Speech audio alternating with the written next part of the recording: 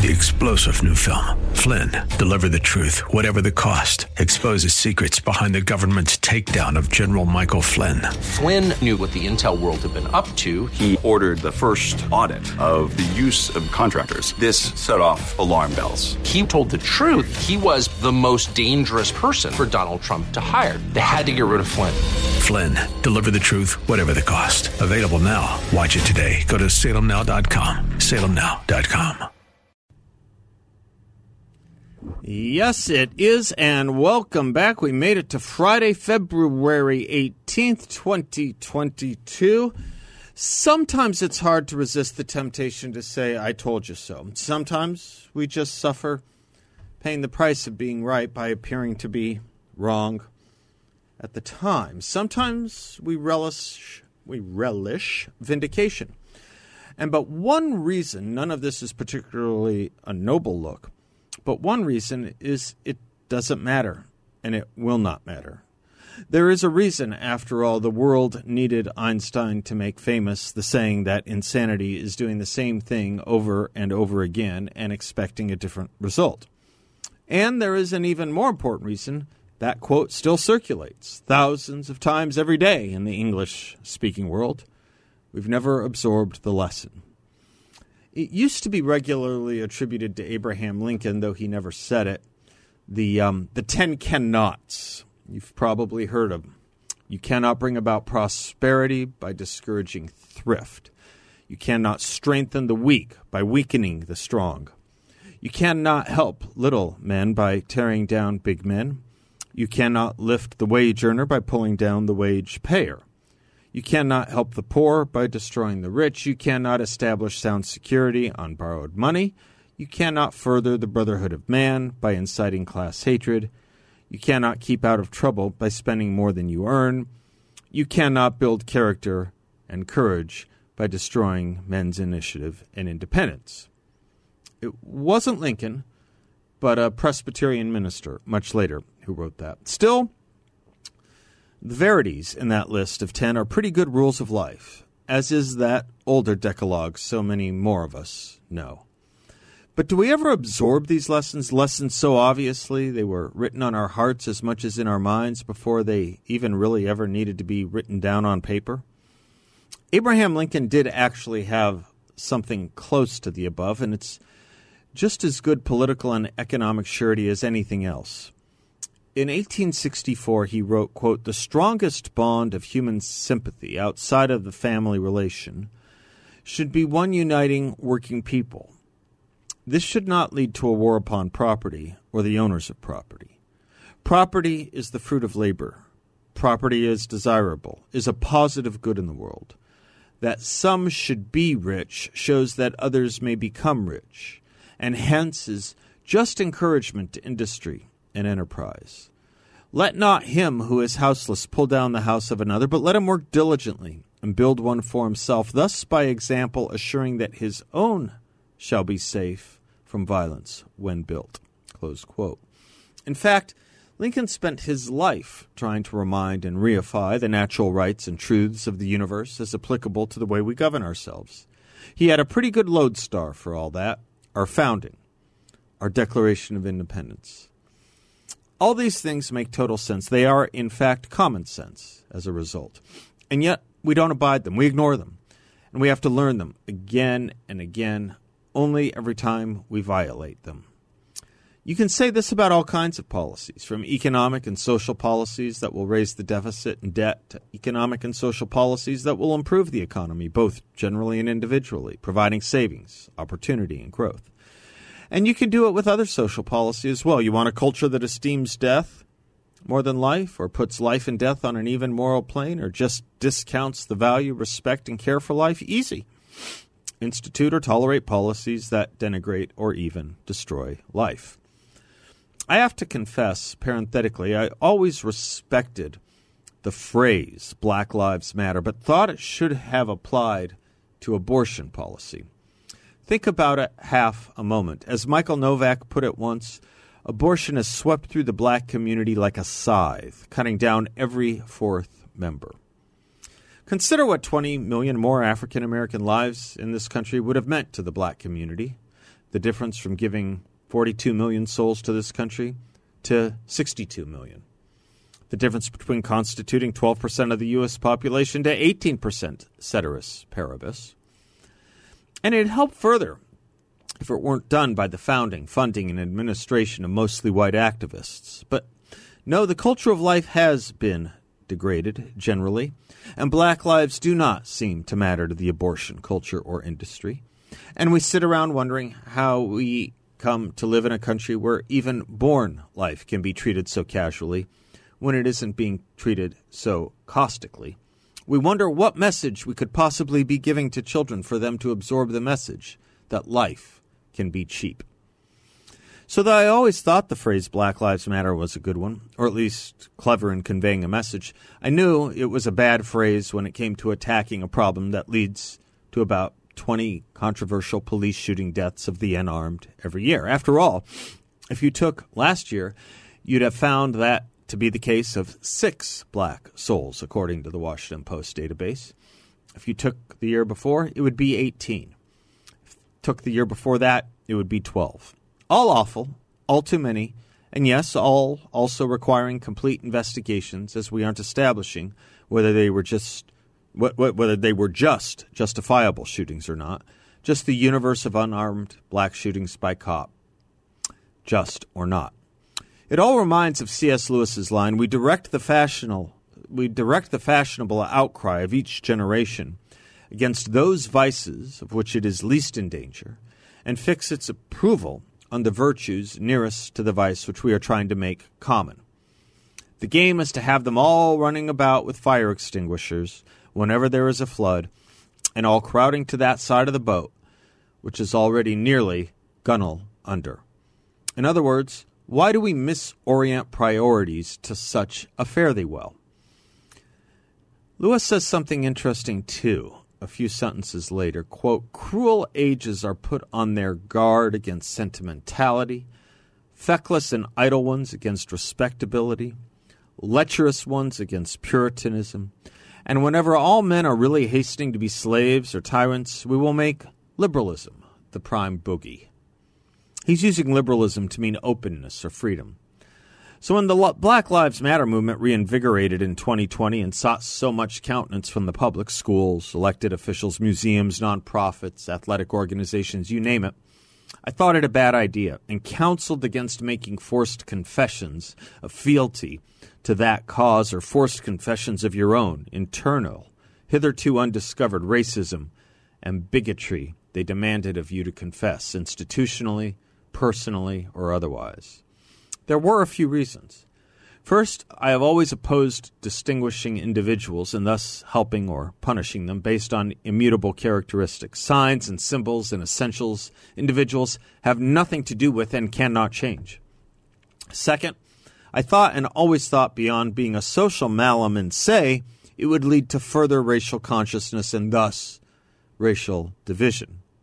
Third, I took note the movement's set of demands, and that they had some eerily un-American elements, like dismantling the Western prescribed notion of the family while pushing the support for mothers and saying zip, zero, nothing about fathers. Not only did I recognize that plank as coming right out of Chapter 2, Karl Marx's Communist Manifesto, I thought of all social science, really, in thinking, well, if helping the black human being in America is the goal, maybe less families and less fathers is a really bad idea that will help contribute to putting that already challenged boat, gunwale, under. But then when I read that the co-founders of the movement were Marxist, in their words, trained Marxists, it all made perfect sense. What did not make perfect sense, in fact, what made for perfect nonsense, was how few people cared, and how many were willing to genuflect before and in front of this banner and movement. Now we learn, courtesy of the research of our friend Wilfred Riley, donors to that organization coughed up billions of dollars to it. Billions. And a lot of it unaccounted for. Patrisse Cullors, after all, only owns homes that price out to just over $3 million, not billion. And we learned further of some of the accounting he spoke to us about earlier this week.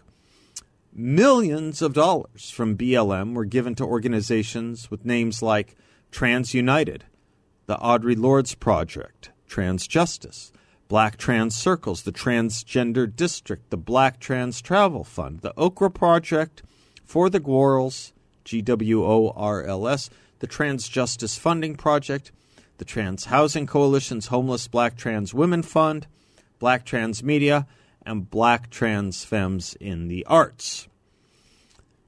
That what you thought you were given to when you were given to Black Lives Matter? It was always about the cadre that always surrounds Marxism. It was never about the name. Always look to the ideology of any movement or organization. China can call itself a People's Republic. It is, in actuality, neither. North Korea can call itself the Democratic People's Republic of Korea. It is none of those things. It's not for the people. It's not democratic. It's not a republic.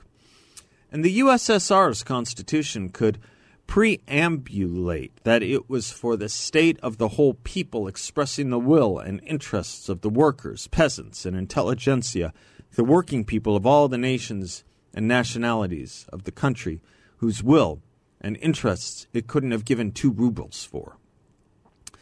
It cared for the leadership, the elites, the self-selected elite leadership of the country, complete with fancy food, cars, mansions, or dachas that nobody outside of the Politburo could afford, very much like Patrice Cullors.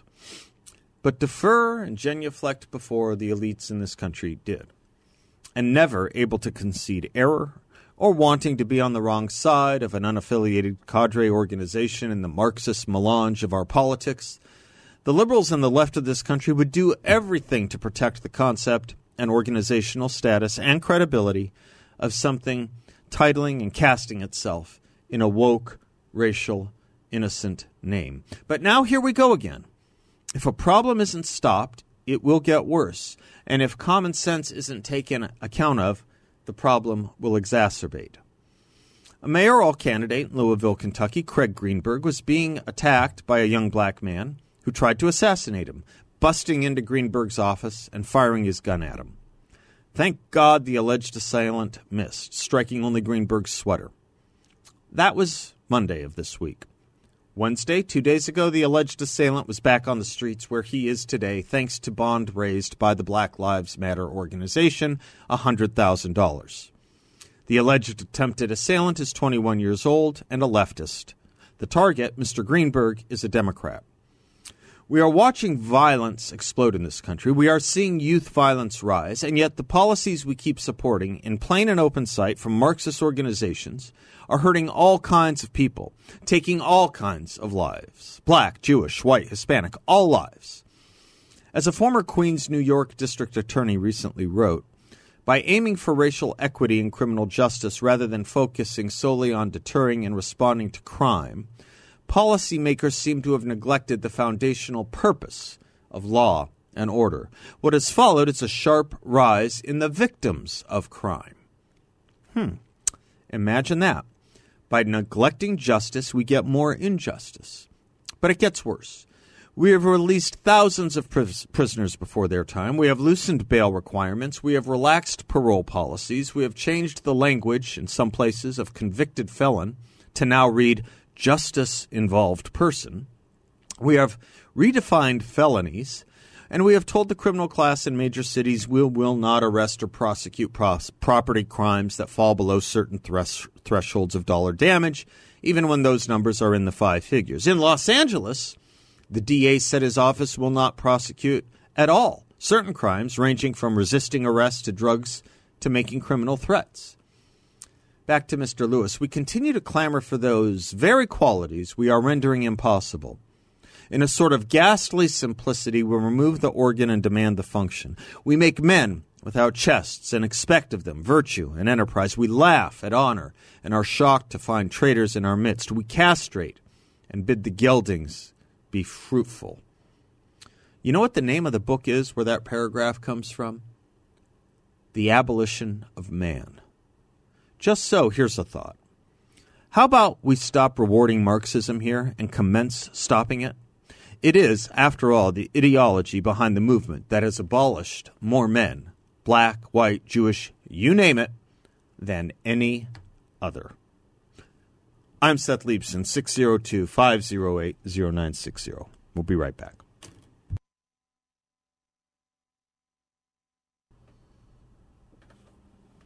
Welcome back to the Seth Leibson Show, 602-508-0960. Cracking down on the truckers in Canada has commenced.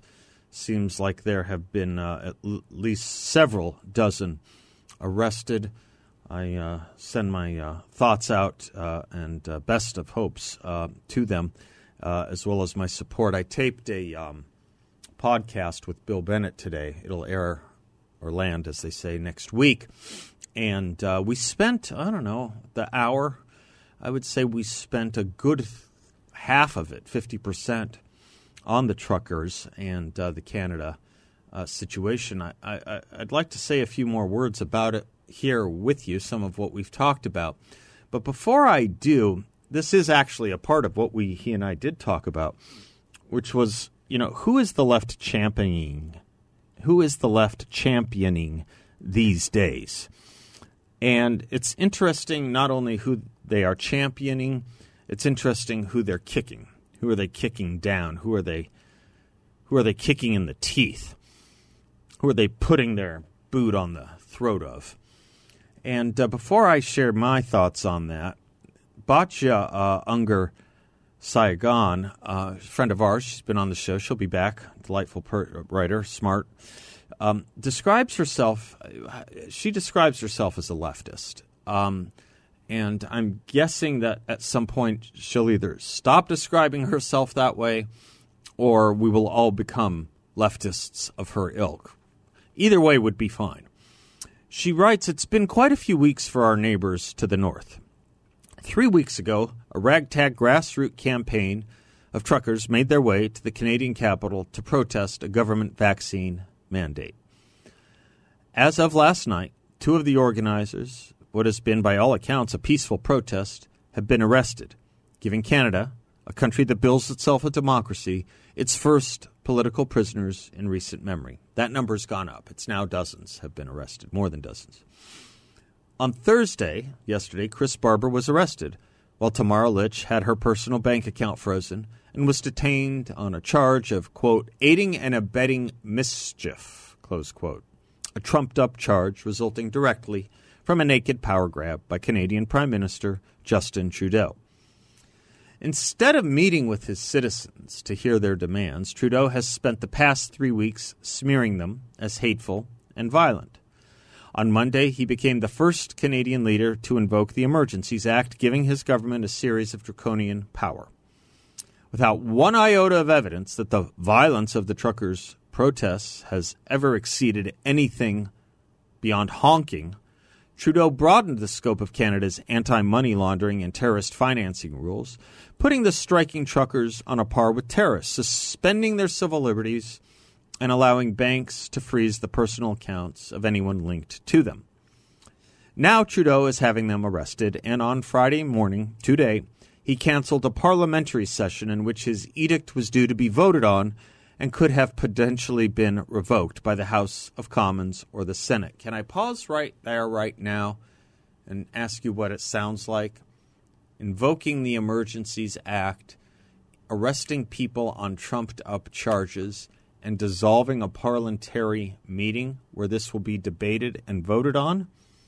Does it sound like anything familiar to you at all? It should. It should. I'll say more, and she'll say more when we come back. We'll be right back. 602-508-0960. Seth Leibson Show, coming to you live from the Guns Etc. studios.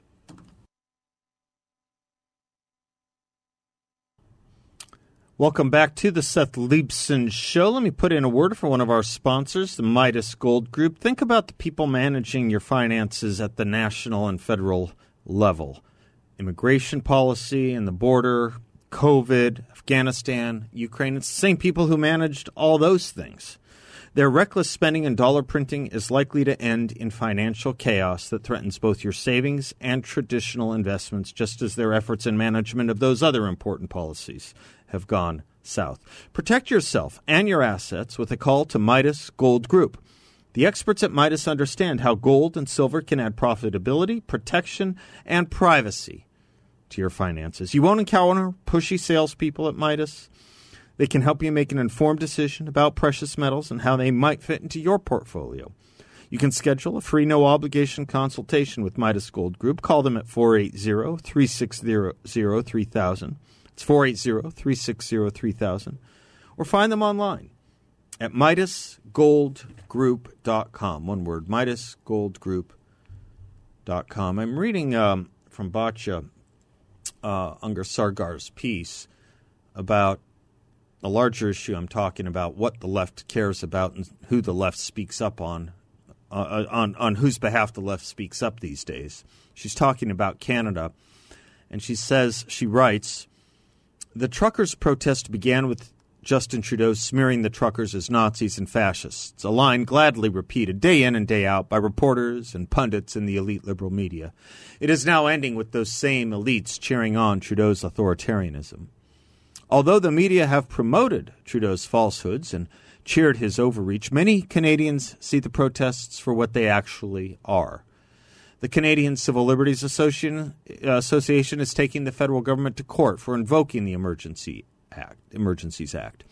It's possible for protests to be both disruptive and peaceful, Noah Mendelson Aviv, the executive director, rightly argued.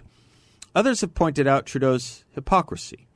In 2020, the Canadian Prime Minister threw his support behind both Black Lives Matter's disruptive protests and protesting farmers in India who were blocking major highways.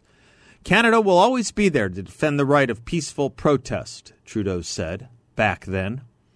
My, how things have changed. Instead of defending the right of peaceful protest, Trudeau has tarred it as terrorism and has seized the personal bank accounts of his political adversaries.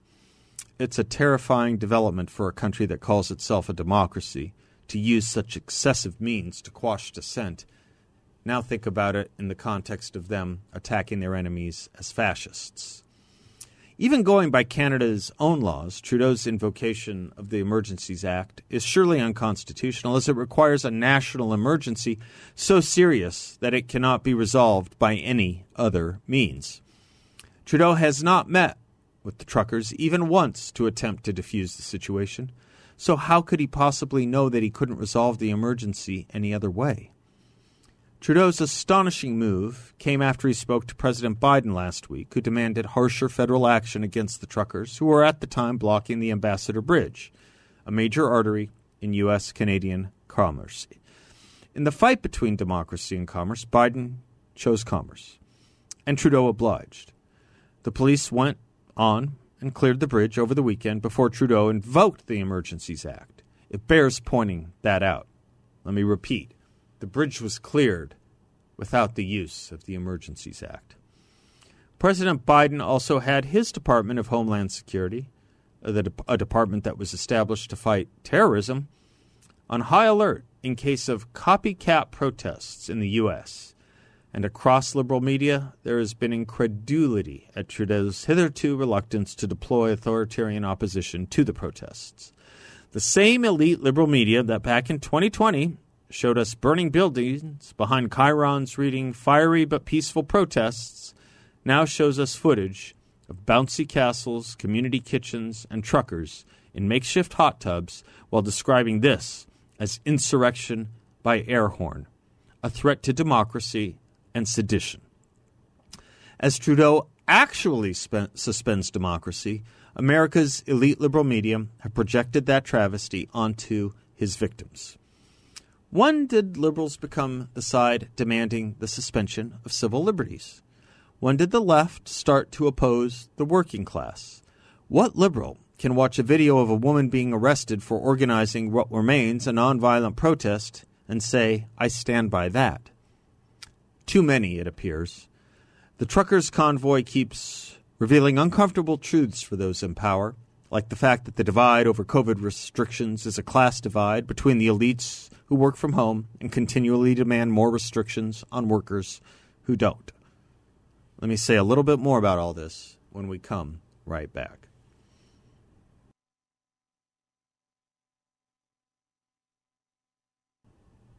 Welcome back to the Seth Leibsohn Show, brought to you in part by the good people at Balance of Nature. Good people because they put out a great product, a product I use every single day. With one daily dose, you get a blend of 16 whole fruits and 15 whole vegetables designed to maintain, protect, and even repair your health. You run at pretty good speeds. I don't mean jogging. I mean in your daily life. If it's burning, you need Balance of Nature. Fruits and veggies. The Maintain blend has tomatoes, papayas, grapes, apples, bananas, wild blueberries, and aloe vera. The Protect part has orange, tart cherry, cranberry, grapefruit, apple. The Repair part, raspberries, pineapple, mango, sweet cherries. And it's all in the same capsule. Balance of Nature, all natural, every day. Check them out at balanceofnature.com. That's balanceofnature.com. Very important if you order their fruits and veggies, make sure to use the discount code BALANCE. Balanceofnature.com, discount code BALANCE. I am reading from Batya Sargon-Unger's piece about the left and who they're kicking these days. Civil liberties are apparently something only people with money deserve. If you're working class, the government reserves the right to seize your bank accounts. Big tech reserves the right to steal donations made to you and redistribute your money to causes it deems more worthy. Journalists reserve the right to call up private citizens on the phone and demand to know why they gave $40 to some working-class truckers freezing their butts off in the Canadian winter. And rich liberals are cheering all of this on from the safety of their homes, of course. The left is now on the side of power. Liberal media are on the side of the government, and they take political dissent personally. And what leftist elites are doing with their power is setting a new standard for who deserves basic civil rights. If you're working class and spent the pandemic braving the plague and delivering food to the doorstep so that they could stay at home tweeting, you can forget about your rights. Whatever money you have left in your coffers is theirs for the taking. If the pandemic began with the greatest transfer of wealth from the lower classes to the rich, political power and civil rights seem to be following. The elites are sending a clear message. Civil liberties are the exclusive rights of the pajama class. If the past 2 weeks have taught us anything, it's how hollow the accusations from elite media leftists should ring, how quickly accusations of fascism are followed by the cheering on of fascism via political rest, and how deep the projections run. It has revealed how quickly support for dissent and peaceful protest evaporates when it threatens those in power, and it has told you exactly who has that power. Thank you, Batya. I'm going to get her on next week to talk more about this and explore it further. She makes a point, a sentence that's so clear-headed and so commonsensical and so obviously right before our faces. I don't know why it hadn't occurred to me to say it this way before, and it's this. The left is now on the side of power. The left now is the power, and the liberal media is on the side of the left. It's on the side of the powerful. Let's unpack that thought for a few moments now that I'm thinking more and more about it, shall we? A lot of us have, I was taught, I was trained in the Saul Alinsky methodologies and books, Rules for Radicals and Reveille for Radicals. Many of you are familiar with that effort. Saul Alinsky's. Keep in mind why he wrote that book. He tells you in it, Rules for Radicals, he tells you he wrote the book for two reasons. One he told you about, the other he didn't. He didn't think he needed to. The first reason was, the main reason, the one he tells you about, is this book is about the powerful and how to take the power from them. He writes that in his book. This book is about the powerful and how to take that power from them. What he doesn't tell you, what he didn't need to, is what pretty much everyone knew, conservatives, liberals, you name it, was that the left was not in power. The left did not have power. The left in America in the 60s and in the 70s was the dissenting movement in America. It was the opposition. It was the counterculture. The counterculture. As Boccia points out, that changed. That's over. That is no longer true. I don't know how many of you have watched Mad Men, or go back if you didn't live through the 60s or 70s for that matter, but if you read about it or watch depictions of it, it was a fairly moderate America, a fairly moderate swath of America that ruled this country.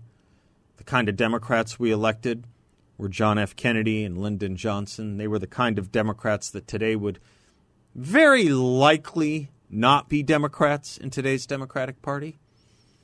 They were very moderate. And that's the closest you got to liberalism governing this country.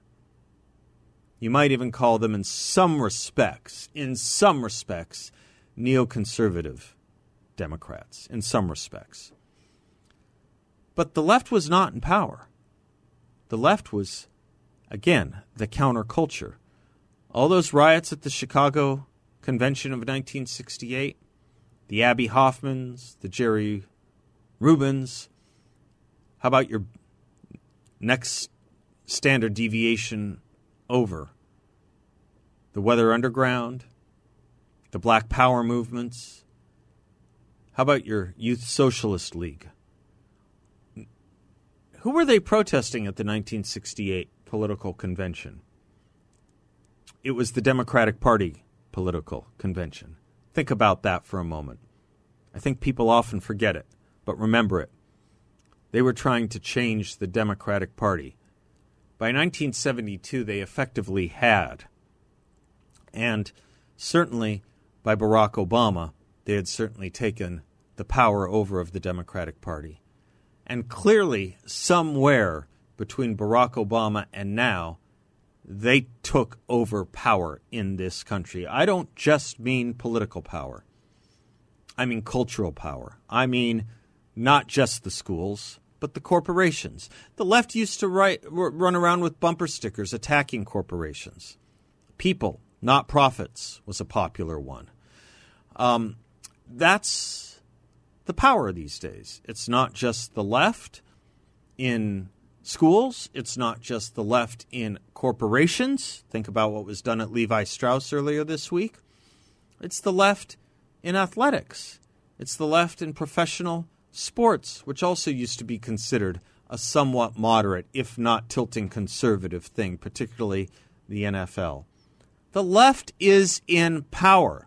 Saul Alinsky won for a lot of reasons, which I'll try and unpack a little bit when we come back. I'm Seth Leibson, live from the Guns Etc. studios, and we'll be right back.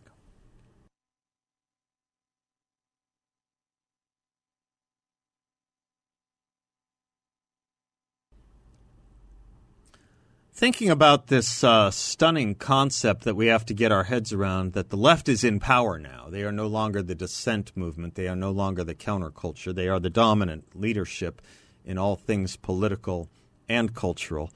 I was thinking about it in the context, I am thinking about it in the context of Saul Alinsky's two books, particularly the more famous of the two, not Reveille for Radicals, but Rules for Radicals. And the rules do exist. I mean, there are identifiable rules. And what I found most interesting in looking at those rules are rules number 8 and rule number 9. Rules number 8 and 9.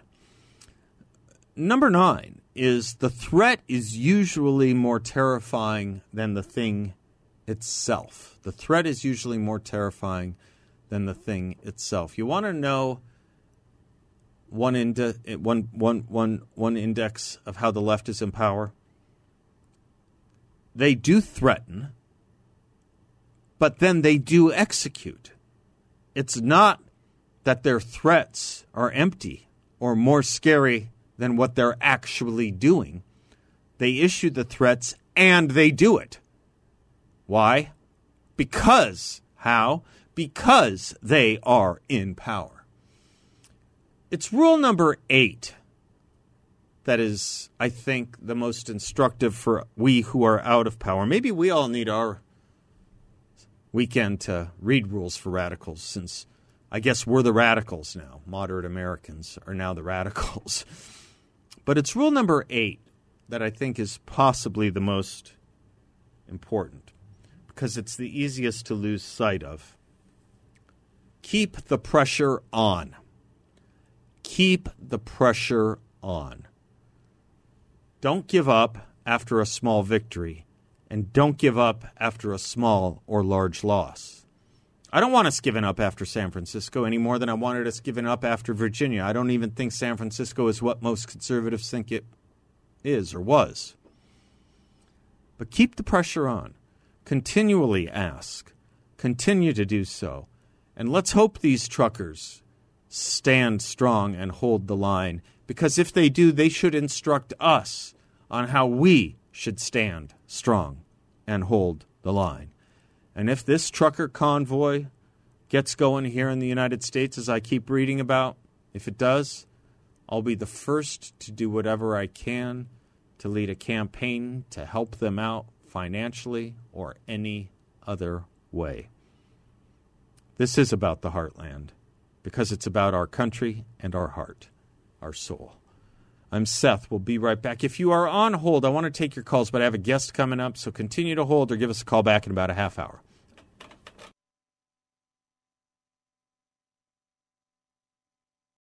Three-star General Michael J. Flynn, head of the Pentagon Intelligence Agency, knew all the government's dirty secrets. He was one of the most respected generals in the military. Flynn knew what the intel world had been up to. He understood its funding. He ordered the first audit of the use of contractors. This set off alarm bells. The explosive new documentary, Flynn, Deliver the Truth, Whatever the Cost, uncovers the facts behind this scandal. Flynn told the truth. He was the most dangerous person for Donald Trump to hire. I find out the worst enemy that I'm going to face in my life is right here in America. They took my assessment and they wanted me to change it. And I was like, I'm not changing it. They had to get rid of Flynn. With in-depth interviews, archival footage, and never-before-seen personal records of the man behind the headlines. I just felt like I was drowning. Flynn, Deliver the Truth, Whatever the Cost. Available now. Watch it today. Go to salemnow.com. salemnow.com.